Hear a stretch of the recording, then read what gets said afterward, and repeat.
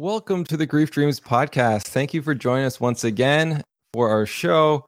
We always appreciate the listens and the feedback that we get from everyone. And so thank you again for the time you're taking to not only listen to the episodes, but also maybe sharing it and talking about the content to others around you. And that's what we hope that this podcast can bring, is about further communication in different areas of people's lives.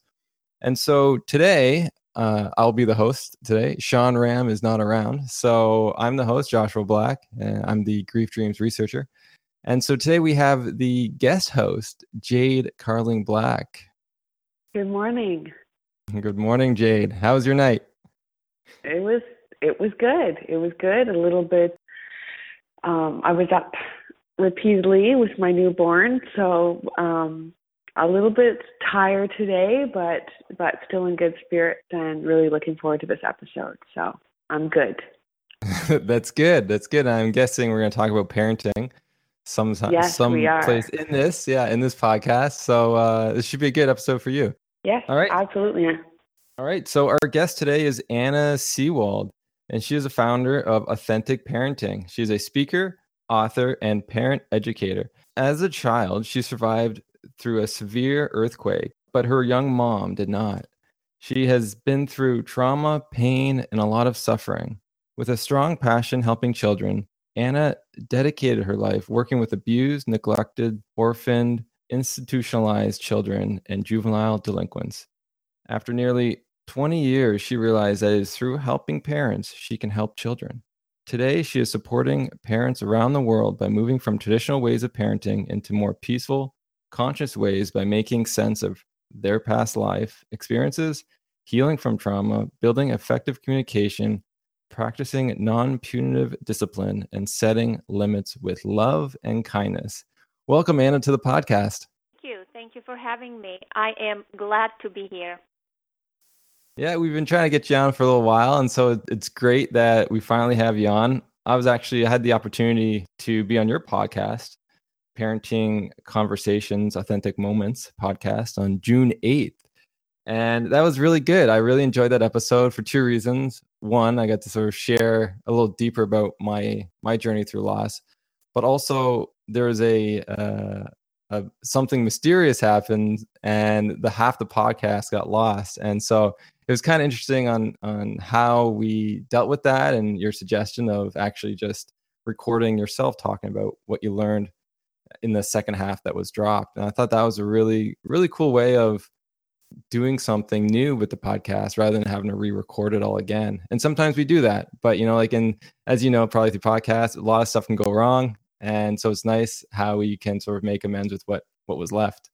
And how resourceful to do that. Yes, you were speaking about how you didn't have a chance to say goodbye to your father, and I was speaking about my experience, how I did not have a chance to say goodbye, and I did not have a closure with my mom, with my loss. And in that moment, something mysterious really happened. We didn't have a chance to say goodbye in the podcast episode, both of us talking about loss and having no closure. And it was kind of eerie at first, I have to admit. But I said, wow, this is maybe more meaningful than it is, because you were asking me such thoughtful and deep questions, and I was opening up on my own podcast for the first time, very vulnerably about my loss, about my mom and my feelings. And I guess it wasn't meant to be for my listeners to listen to that part, and it was very private for me to take away from our conversation and contemplate, and it was very special in that way. Thank you.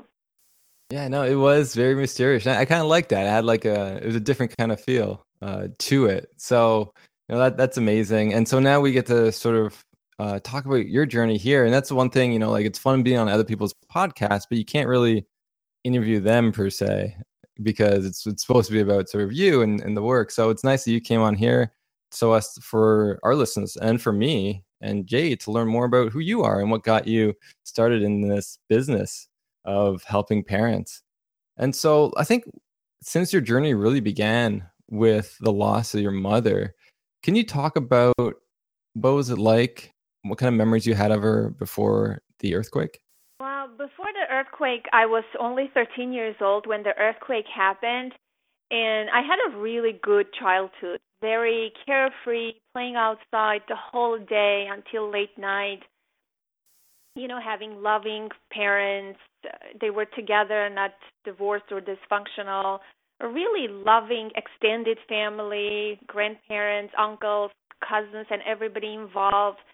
So I grew up having a really secure base, a good, secure attachment.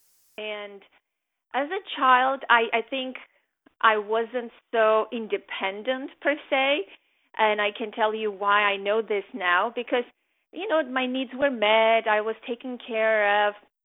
All I would do is just go to school and study and play and be happy. But the earthquake happened and it was all gone in a few seconds. So my memories of my childhood with my mom were very positive, very happy. And she would never, beat us or hit us or anything, spanked us, nothing of that nature. Always loving, caring, warm. I see her in the kitchen, in the very retro blue kitchen, 80s kitchen, cooking and having friends over, drinking coffee, giggling, smiling, cooking food for other people, baking for other people.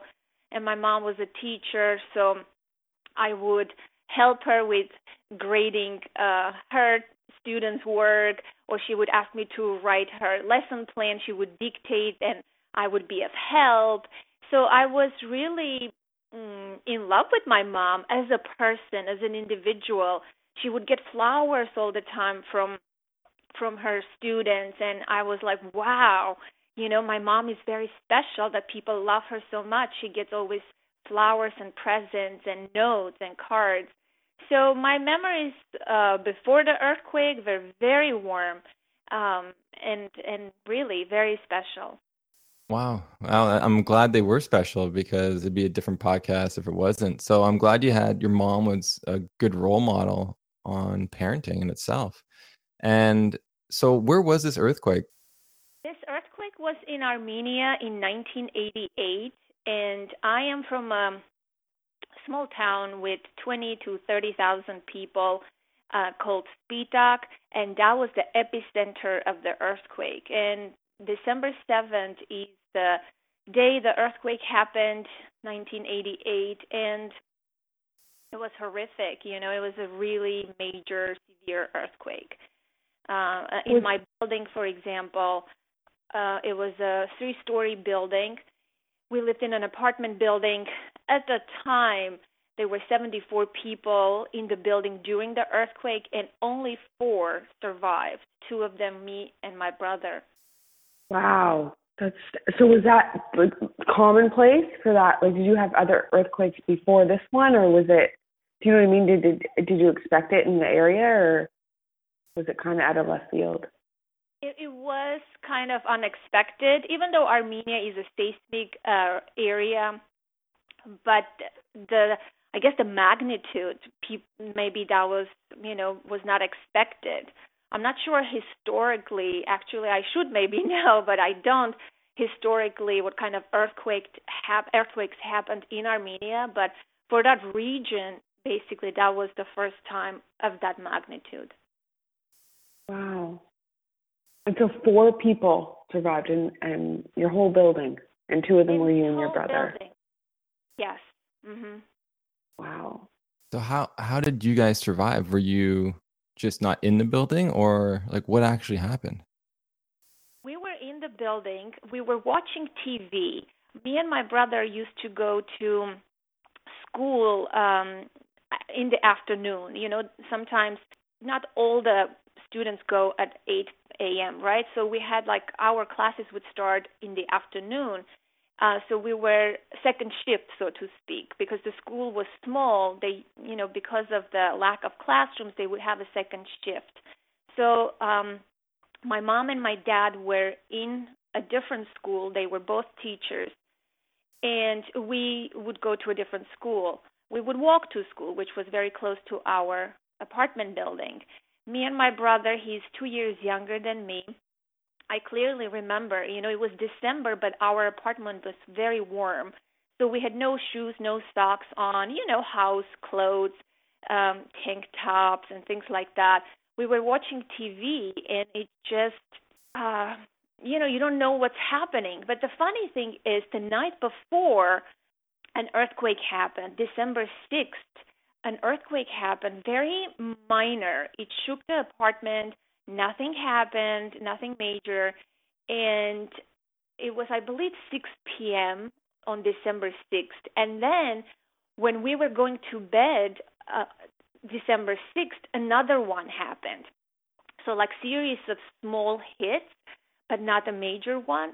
And I remember when we were going to bed after the second earthquake, my mom said, "Oh my gosh, hope this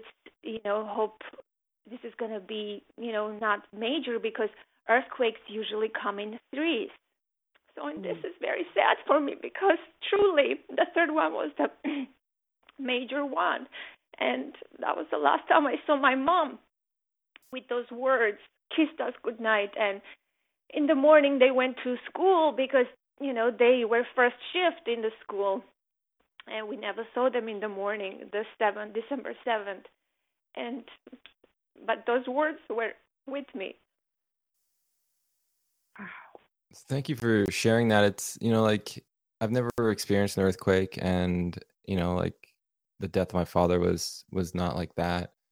And so what happened afterwards? So the earthquake hit, and how'd you find out? Like, how was that process like? It was sort of, you as a child, you don't know what's happening, even though we knew it was earthquake because of the last night's previous experience. So I remember I pulled my brother into the corner, and we just, held our heads in the corner, and we stayed there until it was over. And luckily nothing hit us in the head or anything like that. But once we opened our eyes, it was, all ruins. We were basically in the ruins and couldn't even recognize the place anymore. And we were sort of outside because there were no walls, and we were on top of, broken and ruined things and stones and doors. And we sort of helped each other, sort of tried to get out of there. But at some point we realized that, it's not a regular way. You can't just open the door and get out. It was a weird sensation, as if, I don't know, it's a surreal experience. Even as I'm describing now, it's hard to put into words, but we saw our refrigerator on the way, and we saw, broken things and things of that nature. And here we were on top of these ruins, and we were on the top floor, so we were really on top of the ruins. And we pulled one another, we slid, we found like a piece of wood or broken door and used it as a slide just to go downstairs, so to speak, to hit the ground. And there I saw my neighbor at that time, who was also a survivor, and she was like crazy, yelling and screaming and trying to get to her family, perhaps from outside in. And then we, once we hit the ground, we saw that we looked around and everything was gone. There was this building in front of me, and there were people hanging and screaming for help. It was horrific. And we just decided to go to find our parents. That was the first thought. And we didn't know where our parents' school was. That's the worst part, because it was far from the town. And we were just walking aimlessly like that, me and my brother. And then somebody recognized us and said, "Where are you going, kids?" And we said, "We're going to find our parents." And they said, "You better go to your grandma's house right now." And my grandma's house was very close to our building, so We did. Thankfully, we listened to that person, and we went to my grandma's house.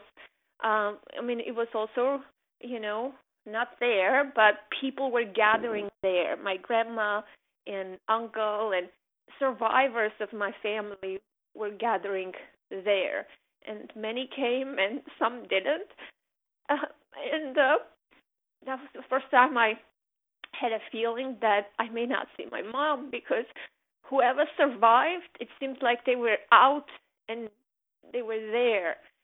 And I had that feeling for the first time. I can't imagine that. Just as you're painting that picture of that experience and like how emotional that would feel, and just so many, overwhelming. Not even from the earthquake itself, but just that feeling of unknowns and confusion, and feeling displaced, and I can only imagine what your mind felt like, and it's just really, really traumatic. And I just really feel for your experience that you went through. Thank you. And so, like, once everyone like got together and the wreckage has been sort of seen, was there like a mass memorial? Because I'm guessing there was a lot of people that passed away or died that day, and what was that like? So we stayed there at my grandma's. My uncle came and we got news that his wife was dead too. And the neighbors, people, just strangers, were passing the news to one another. If they knew of someone or they witnessed something, the news would just fly. So for several hours we were there, and my father didn't come, my mother didn't come, and my cousin didn't come. Some of the people didn't come. So we realized that's it. But then my uncle arranged a car ride for us, for the children and his wife, my cousins and us, to be evacuated, because that was not a place for us to be, and the survivors were trying to go and look under the ruins for their bodies, dead people. And so they evacuated us after several hours, and we went to a very strange place, also hit by an earthquake, but not so severely. And we slept on the ground. We stayed there for maybe 2 weeks or so, and those people were nice and gave us food. But of course, we didn't eat. We didn't shower. We were on the ground. It was December. A lot of hardship there too, but I did not see at this point my dad and my mom. And my dad was injured severely, so they took him to a hospital or something like that. And again, it was a disbelief for us. They told us, your dad is alive, but we haven't found your mom. And we didn't know if that was the truth, And they actually found my mom after 4 days, because it's not so easy to find people under the ruins. They needed a lot of man force to come from different parts of the world or of the country itself to dig out bodies and search under the ruins.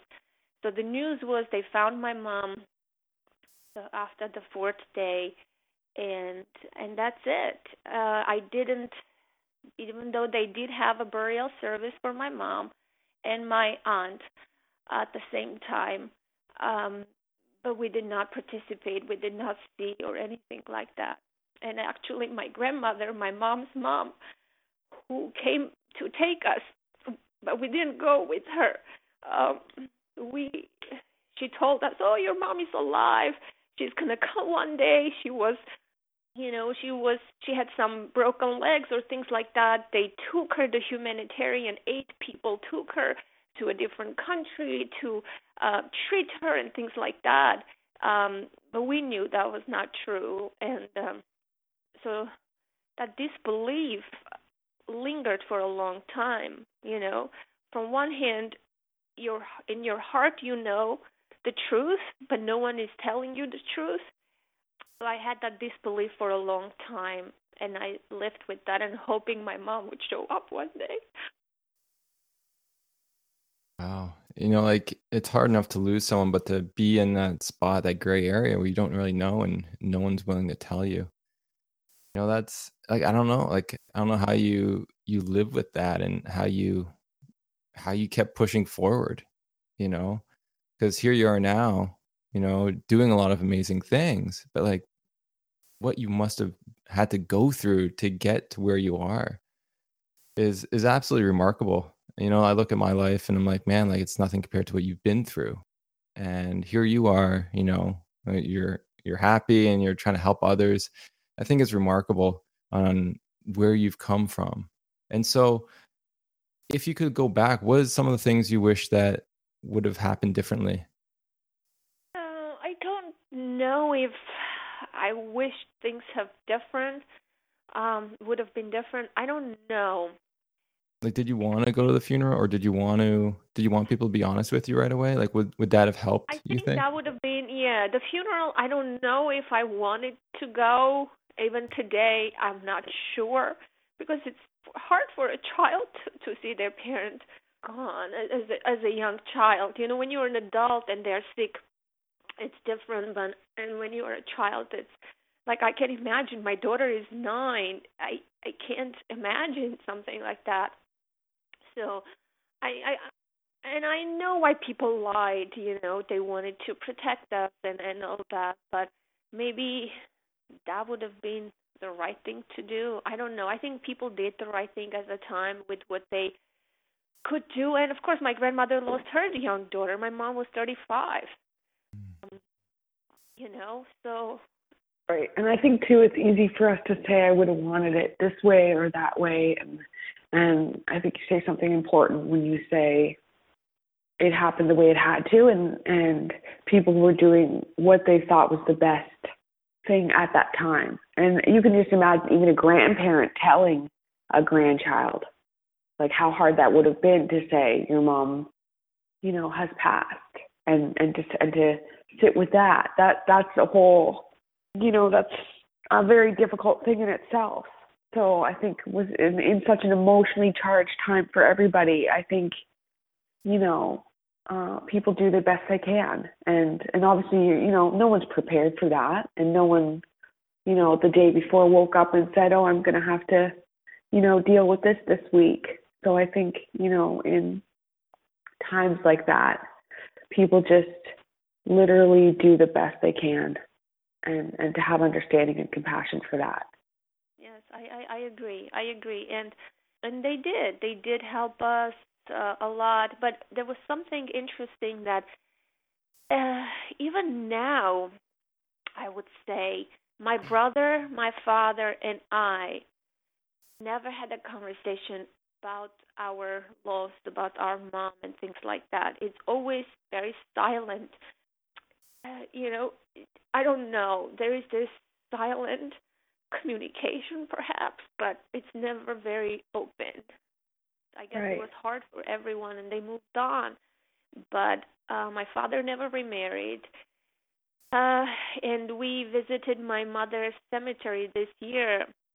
After 12 years, I visited Armenia, and my brother came with me, and we visited the cemetery, and it was the same thing. Everybody was standing there silently and trying to process and go whatever they're going through, but it was never open. Afterwards, it was silent again, and no one shares or says anything. It's just everybody it deals with it on their own, in their own way.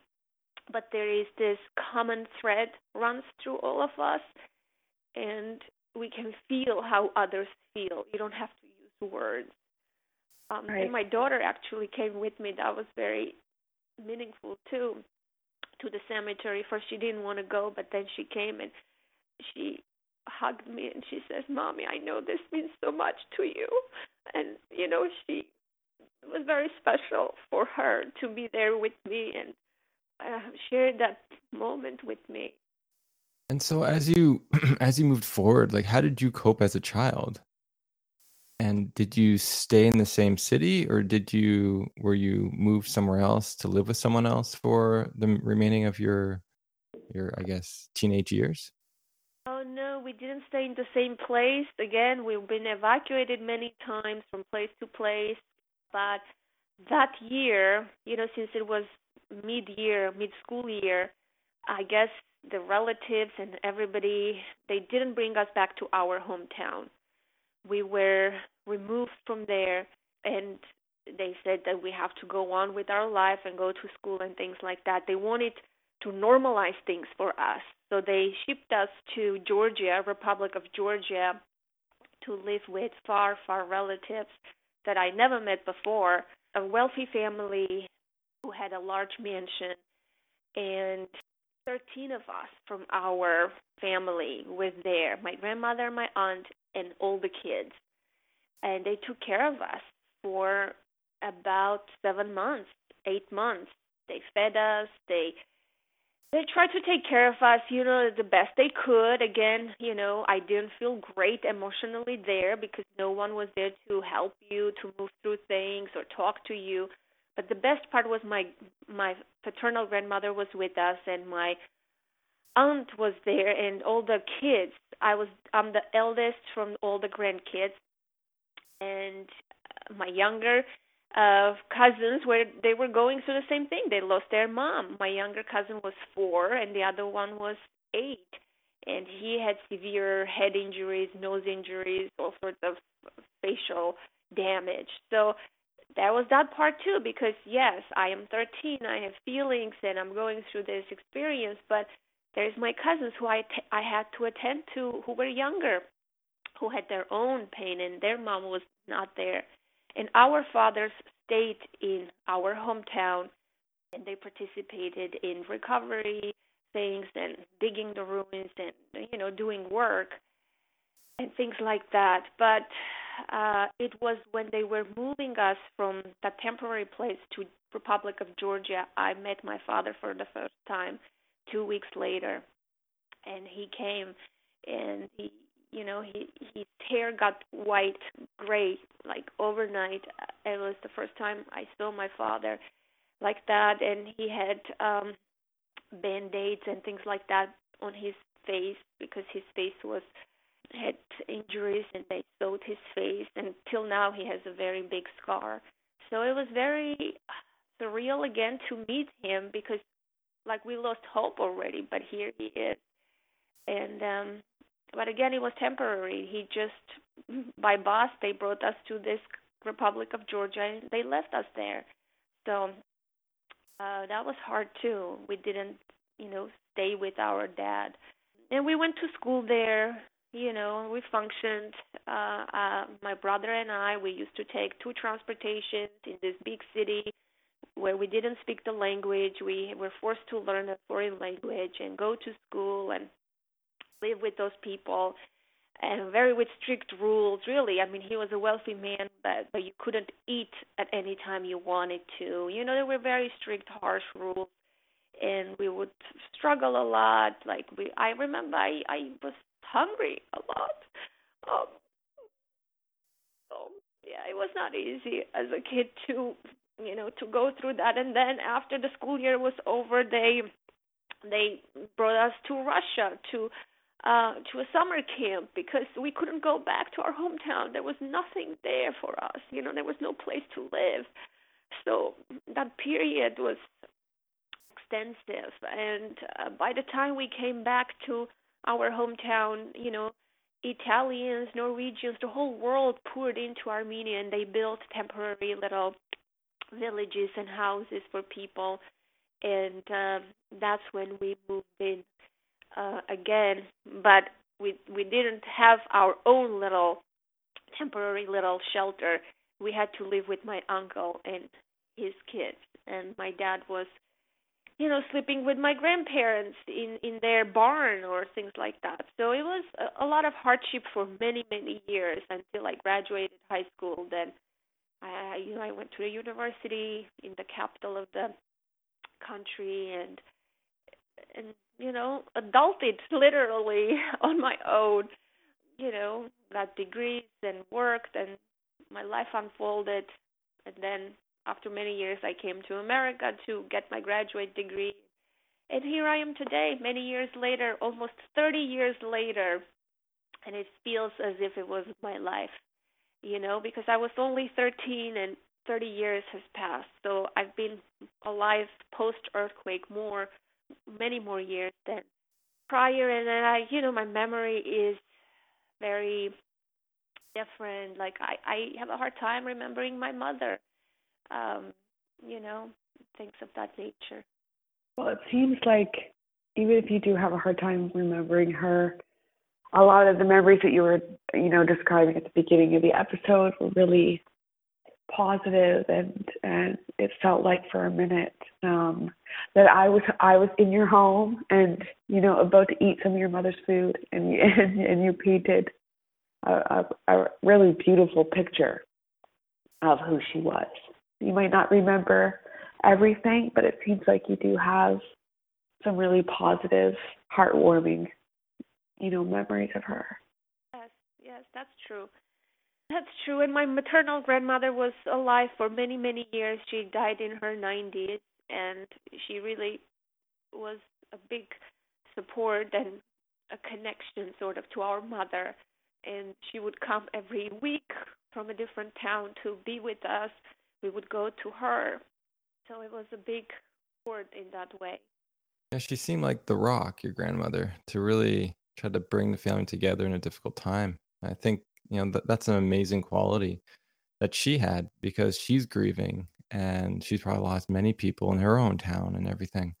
And so I'm always fascinated on how people can like band together through these difficult and tragic times to help each other and try to rebuild and everything. Even though it's still very difficult, there's still that hope and that courage to keep going and to keep helping others.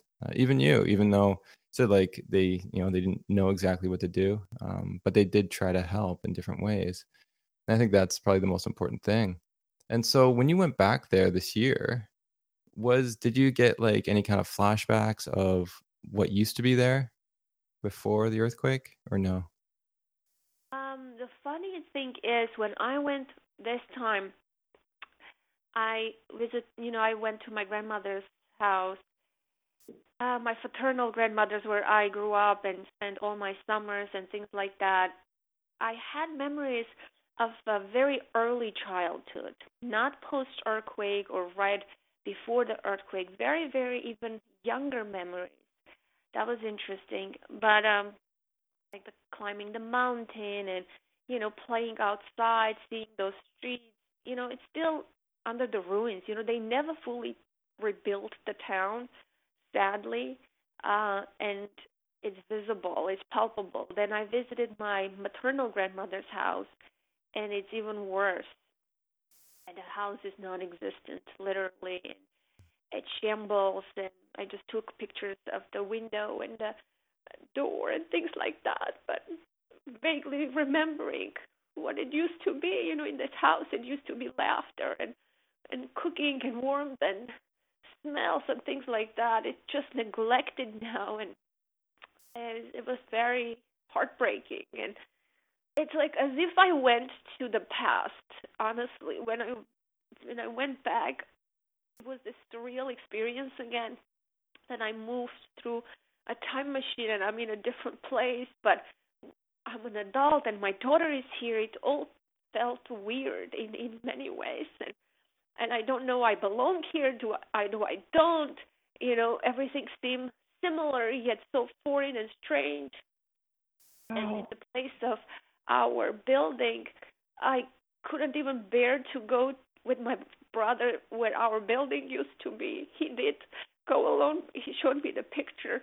There is a little monument, a little stone with the picture of our building, and it says, it's a little water fountain. It says this is in the memory of the innocent victims of this building.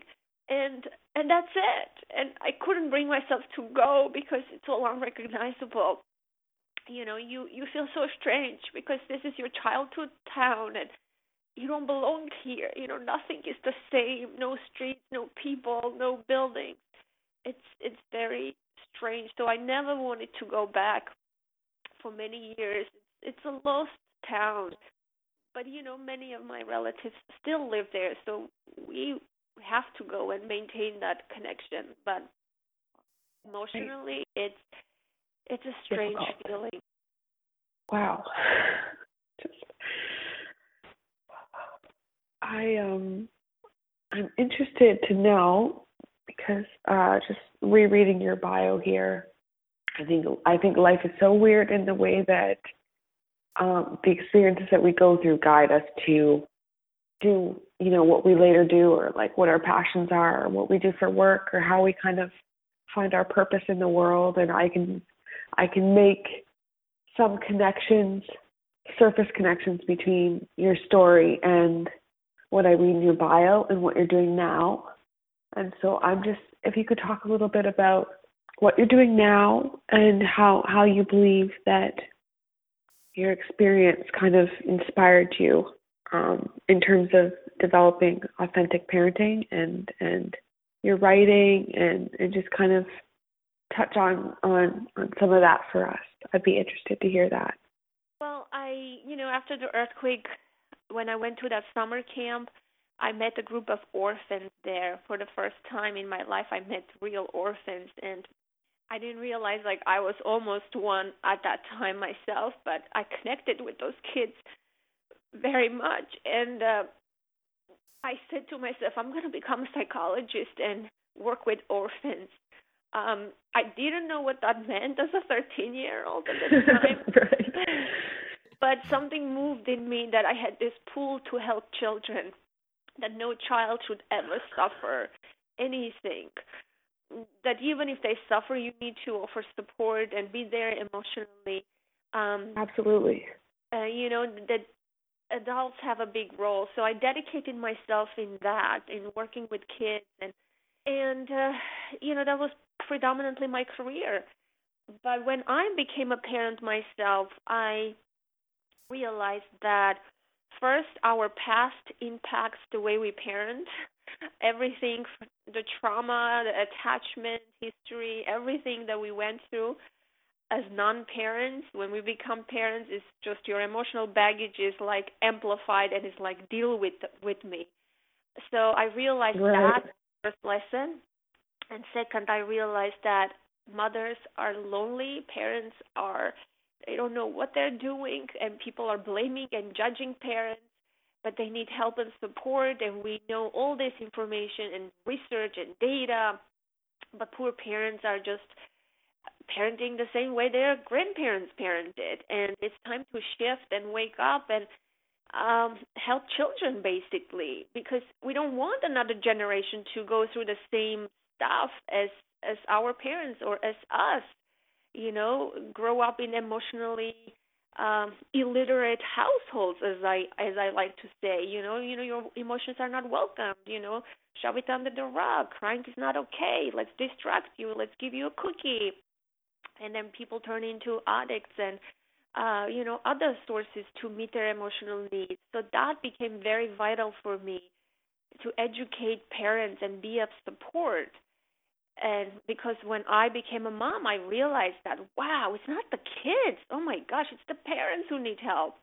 Right. And so I dedicated I've been working for the past 9 years with parents. I created programs and classes and workshops and webinars and things like that. And truly, it's remarkable. Working with people is immense joy, and helping parents to unlock who they are, what their authentic self is, because it's usually hidden, broken. We feel disconnected from our true self for whatever reason, be that due to trauma or other things. And it's hard to raise another human being and let that human being be an authentic, whole, complete child that they are when you have unresolved issues. You're going to mess up no matter what. So the first step is to heal ourselves if we need to do that, if we need that healing, and make sense of our early life experiences in order to be able to see our children happy and authentic and true to themselves. And I think, what you said is really important about, emotional awareness and emotional responsibility. And I think it's so profound that we don't, we become in touch with what we're feeling, but in the same breath, not be unrealistic. When you said like you're going to mess up no matter what. And I think there's a difference between, healing yourself and having these expectations that you're going to be perfect. It's very different from holding yourself emotionally accountable and not judging what you feel, because then you can hold a better space for, your child to not judge what they're feeling. And you have to be really, really comfortable with your own suffering and to be able to, allow whatever you need to feel to come up. I mean, that's a skill. Like, not a lot of people can do that. We're like logical people, and it's like, oh, I shouldn't be feeling this and whatever. So to honor all the emotions, like the whole entire, spectrum, and to show your child that, it's safe for you to do the same, and it's safe for you to feel whatever you need to feel, and I'm going to offer you that space. It's so healthy, and it goes such a long way to offer that. So, yeah, I think a lot of people look at their children and think, you need to fix this. But I think our children's behavior is, a magnifier of our own stuff. And through watching our children, we can really learn a lot about where we have yet to venture and things that we're neglecting in our own emotional being. So amazing connection and so important. I don't hear about that enough. And, because our children's big emotions trigger strong reactions in us, but our children never the cause of how we feel. They may trigger us, but they're never the cause. So we need to look inwards and unpack our own baggage and face it and heal if need be in order to enjoy parenting, really. It's not a difficult task to parent. It's just that emotional aspect makes it a lot harder.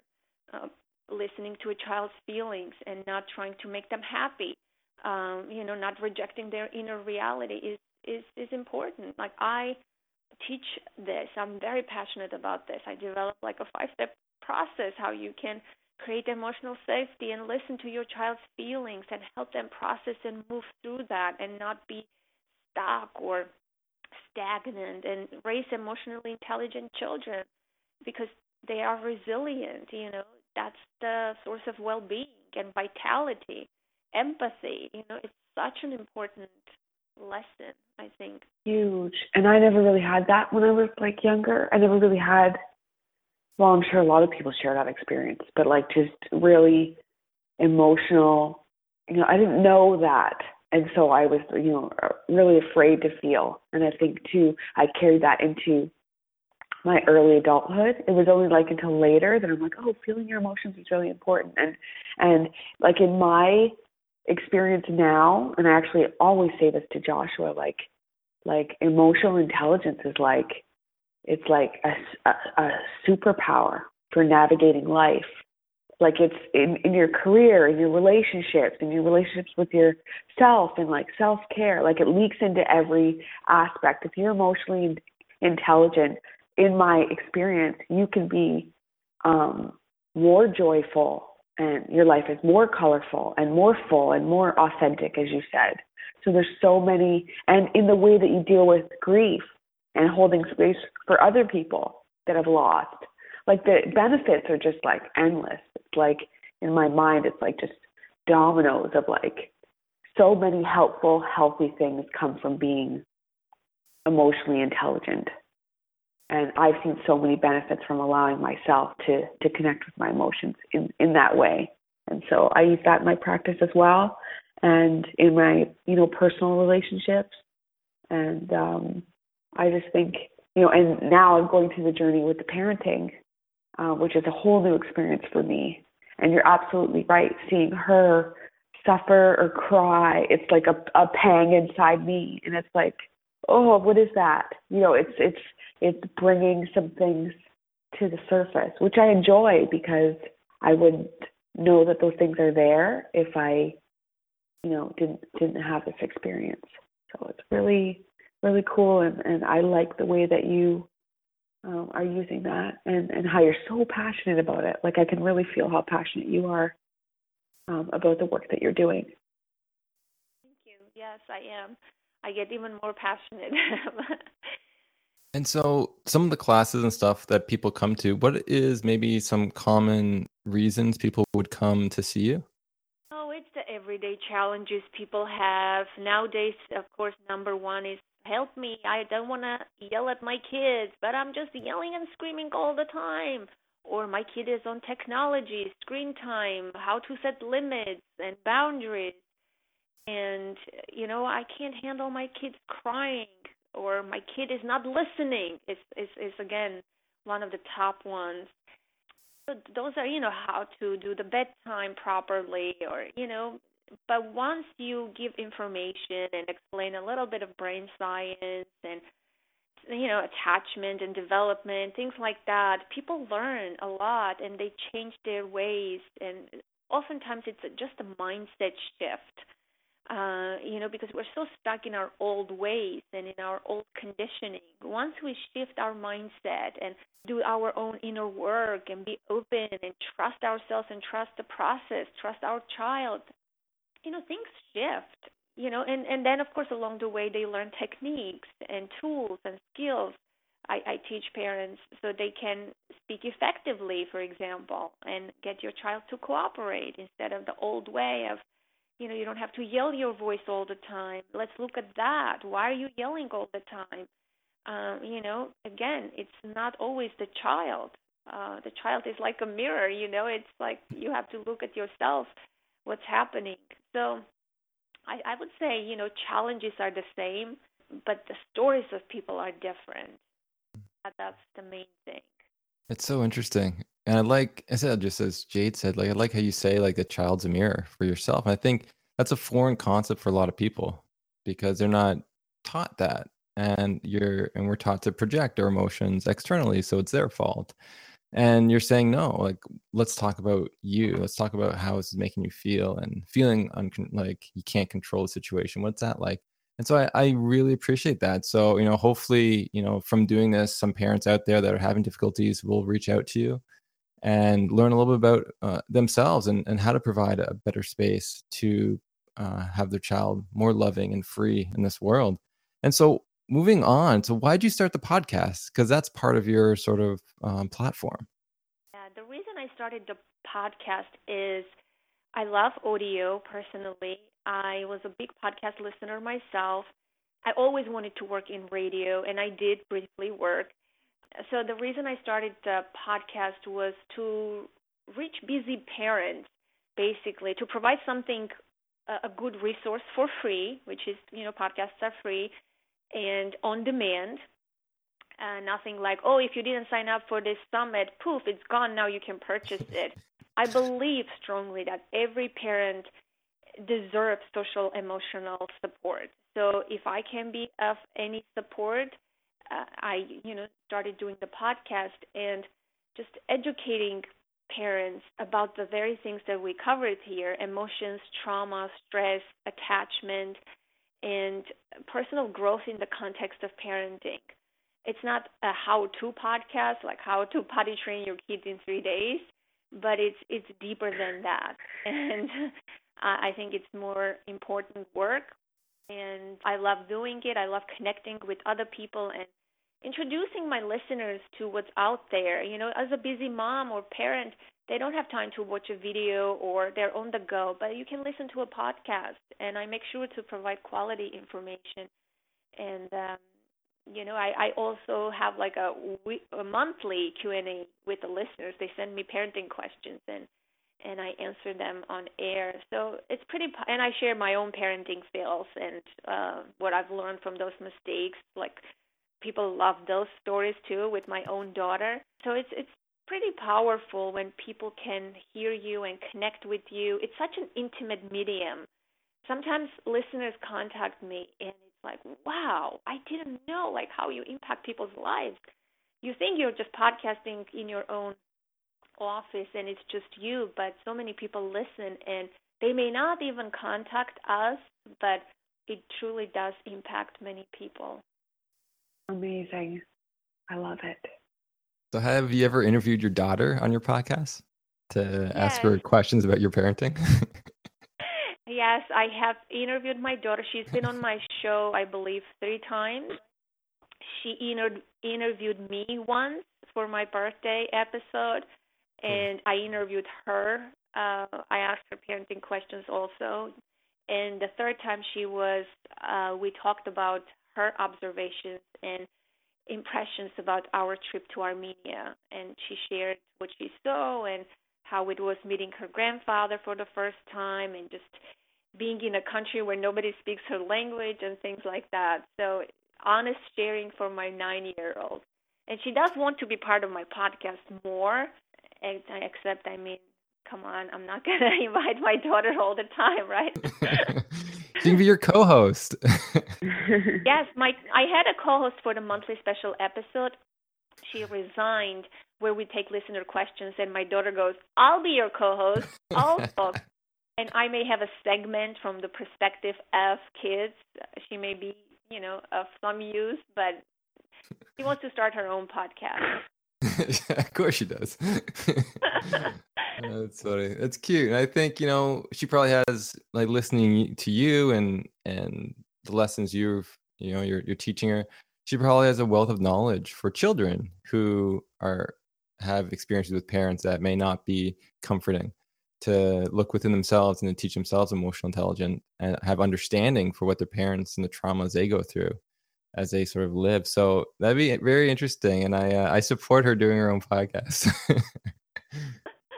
Well, her podcast she wants to do about slime and, kitty stuff. I don't think she would do about parents. Nothing too deep. It's just Pokemon. Yeah. Yeah. That's funny.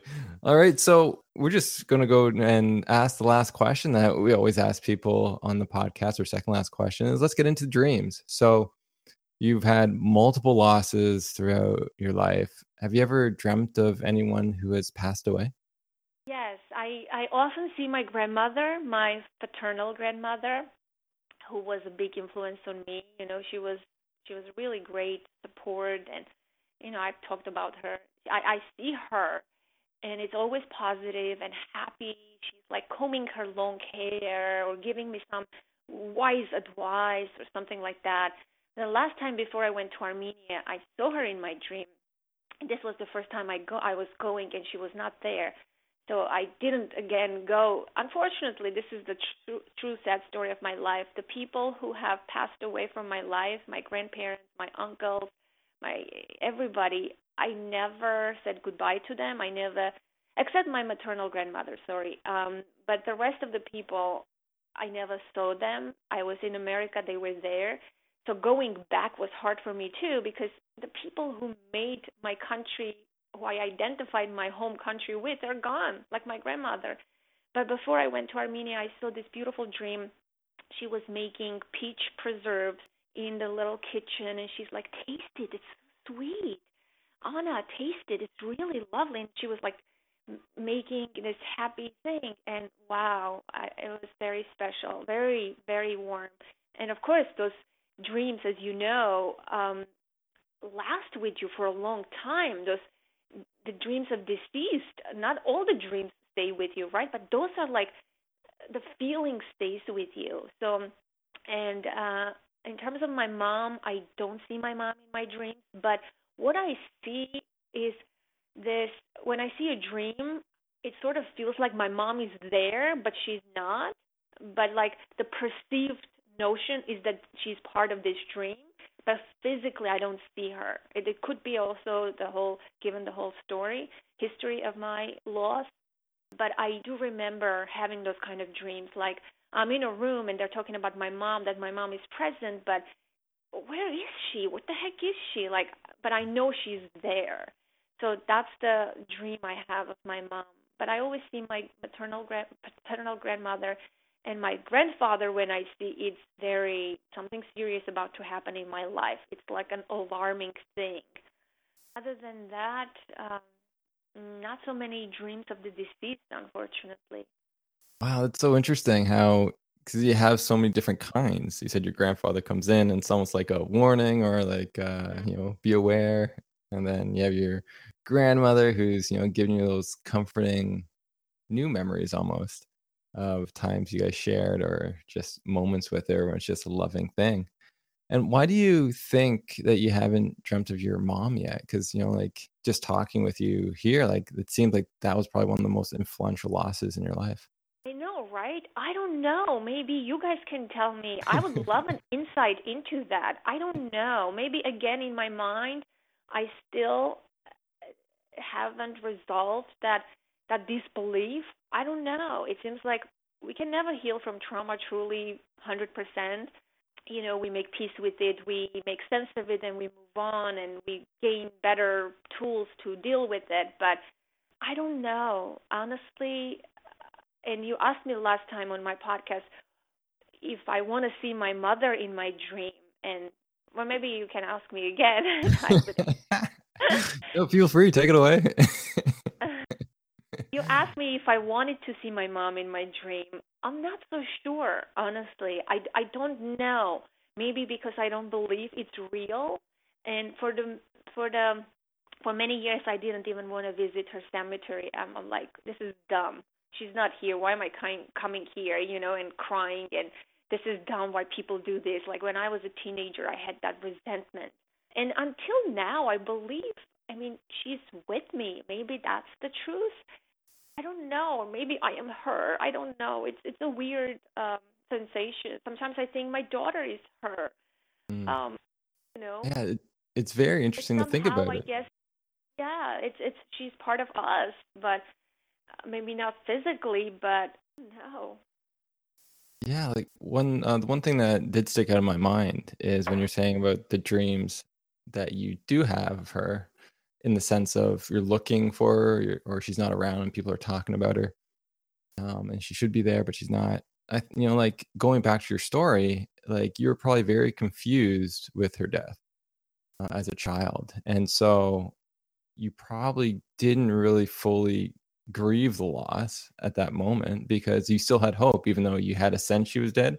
There's still that hope as a child that they will come back. Like your dad came back, like about a year or 7 months later, and that could really distort how you viewed the loss. And then now it's like if you do see her in a dream, it could be the reality that she did die.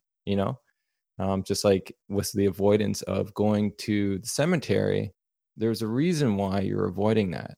It's more about, I see it as more about acknowledging that you did die.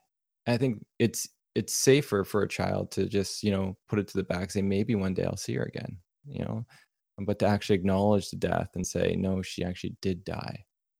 And you, as I said, like the cemetery is probably the same reason, maybe why you haven't had a dream, because both reflect the same reality that the person's dead. Yeah, true. And unfortunately, I don't have any memorabilia from my mother. Because of the earthquake, we lost everything. We have a few pictures, but like a scarf or a piece of jewelry or an item of hers, anything of that nature. I don't have anything. That I think that plays a role too, because everything is so like, fantasy. I don't know. It's almost, it's not real when you don't have any real thing. You're right. It's very interesting, very interesting. So what dream, let's say now, since you did see you went to like the gravesite, so you had acknowledged the loss. So what dream now would you want to have moving forward? If you could pick one, setting wise and.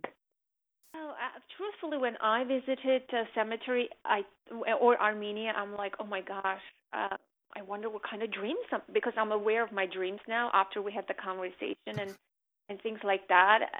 I was going intentionally to my country. I was like hoping what will show up for me emotionally, and I'm like, I'm ready for this. But I didn't see my mother in my dreams until now. I don't know what kind of dream I would like to see. I would like to see a dream where it's my mom and me and my daughter playing, something like that. That she is with me while I'm a parent. Of that nature. I like that. That would That's be, nice. that would, me too. I think that's really beautiful, and I relate to that. Just to, And so where would you want no. It's okay, Jane. Oh, No, sorry. that's just beautiful. No. I'm crying here, you're crying there. Poor Josh is listening and trying to be a man. I think that's really beautiful to want that. To, I just see in my mind's eye that, and it's just a really beautiful moment to have your mom and you and your daughter. It's a really profound moment, and I have no doubt that your mom is, with you in spirit and has been with you in your whole parenting journey. And I would obviously be so proud of everything you've done. Thank you. It means a lot. Thank you. It's the only desire. As a grown woman, I'm 43. My mom was 35. Yeah. So it's like I can't even imagine how young that was. When I was approaching 35, I had all sorts of weird feelings, and I was a mother already, and that was very emotional that year for me. But now I'm 43. Oh my gosh, my mother even never lived to see, experience all these things in life. And when I see parents with their moms and grandkids relationships and things like that, I get jealous sometimes. Of course. Especially when relationships are not good. Somebody says, "Oh, my mom did this, my mom did that." I'm like, "Oh my gosh, it's so you're so lucky you have your mom who sees your kids." Sometimes I even had thoughts, I wish it was my mom who was alive, not my dad. When I was younger, I'm like, it would have been different. I think what a mother gives to kids is different. Absolutely. Not that I don't love my dad. I mean, he gave us so much. Don't understand it wrong, but you miss that. There's always, no matter what, how much healing or evolving or growth we do, there's always that empty corner in your heart that will never be filled. And that's the truth. That's the truth. On Mother's Day, that shows up. On my birthday, on my mom's birthday, the anniversary of the earthquake, those things, that shows up that I am by myself. I don't have my mother like all these other women do. Right. Yeah. Beautiful. Well, I am so touched by this episode. I don't know if it's because I'm tired or just, spending the night feeding my daughter, which is just a joy, and because I'm a new mom, and that's been an emotional journey and stuff, but I'm so touched by your story, and I have no doubt that the listeners are going to particularly love this episode. And thank you for being so vulnerable and honest and really beautiful. Thank you for the same things. You're open and sharing your emotions too. It means a lot. I don't like when people hide their emotions. They pretend that it's sad, but okay, I'm not going to cry. Before I got on the call, I'm like, okay, I'm not going to cry. I will do everything to tell this story and not cry. Because I don't talk about this all the time. I perhaps shared a little bit of my story with someone else on a different podcast, but not fully. I always held it to myself, thinking that I don't want to share it with the world. This is my story, my pain. It's mine.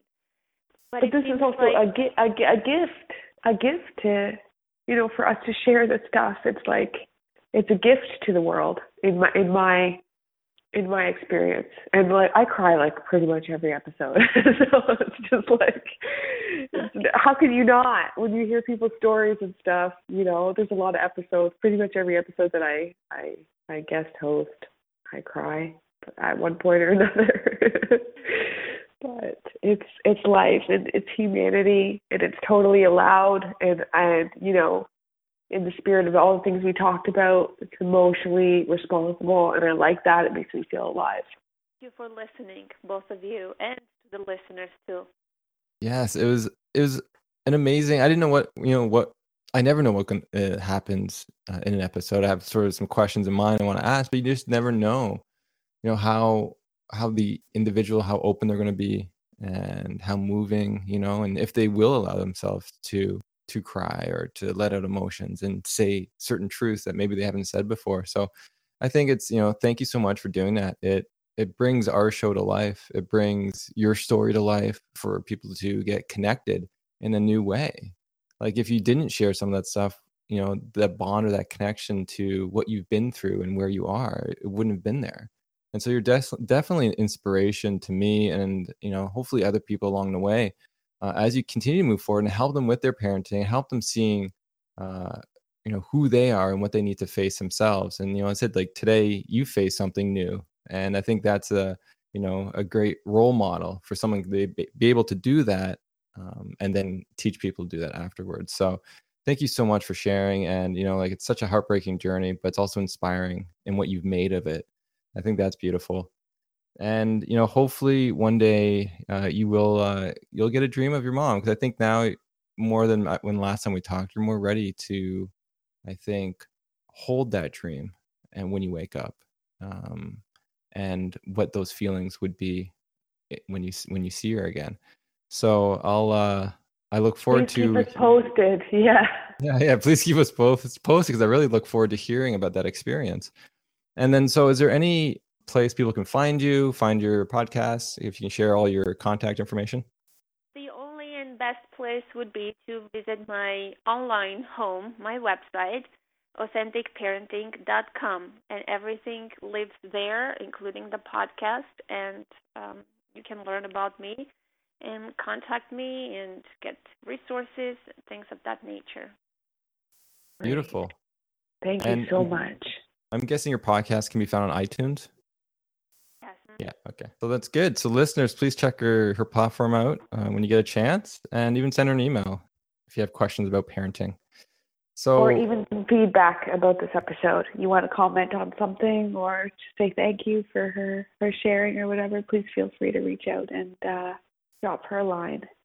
All right, so we're going to just end. Yes, and I want to send you a big virtual hug, both of you, especially Jade. Thank you. Wait a second. That's okay. I'm okay with that. I won't get jealous. But I might get jealous. I appreciate that. And I'm giving you a big hug right back. Thank you. My heart is very, very full. And I'm filled with gratitude. And this just sets the tone for a beautiful day. So I hope you guys have a great day. And thank you. Thank you. You're right, both. It does. There's certain podcasts that they're uplifting and you can move forward just like say with gratitude in your heart. And this is definitely one of them. So I'm happy we had a chance to do this today. And so for our just our stuff, so please visit our platform at griefdreams.ca for more information on the topic. If you want to know more about our guest host or the team, so Jade Black, there's a little bio of her under our team if you want to check her out and what she's up to. If you have Facebook, you can join the Grief Dreams Facebook group, and you can also check us out on Instagram or Twitter at Grief Dreams. And if you're interested in being a guest on the podcast yourself, please email us your story and what you'd like to share at griefdreamspodcast@gmail.com. We'd like to finish with the saying, with love and gratitude from us to you.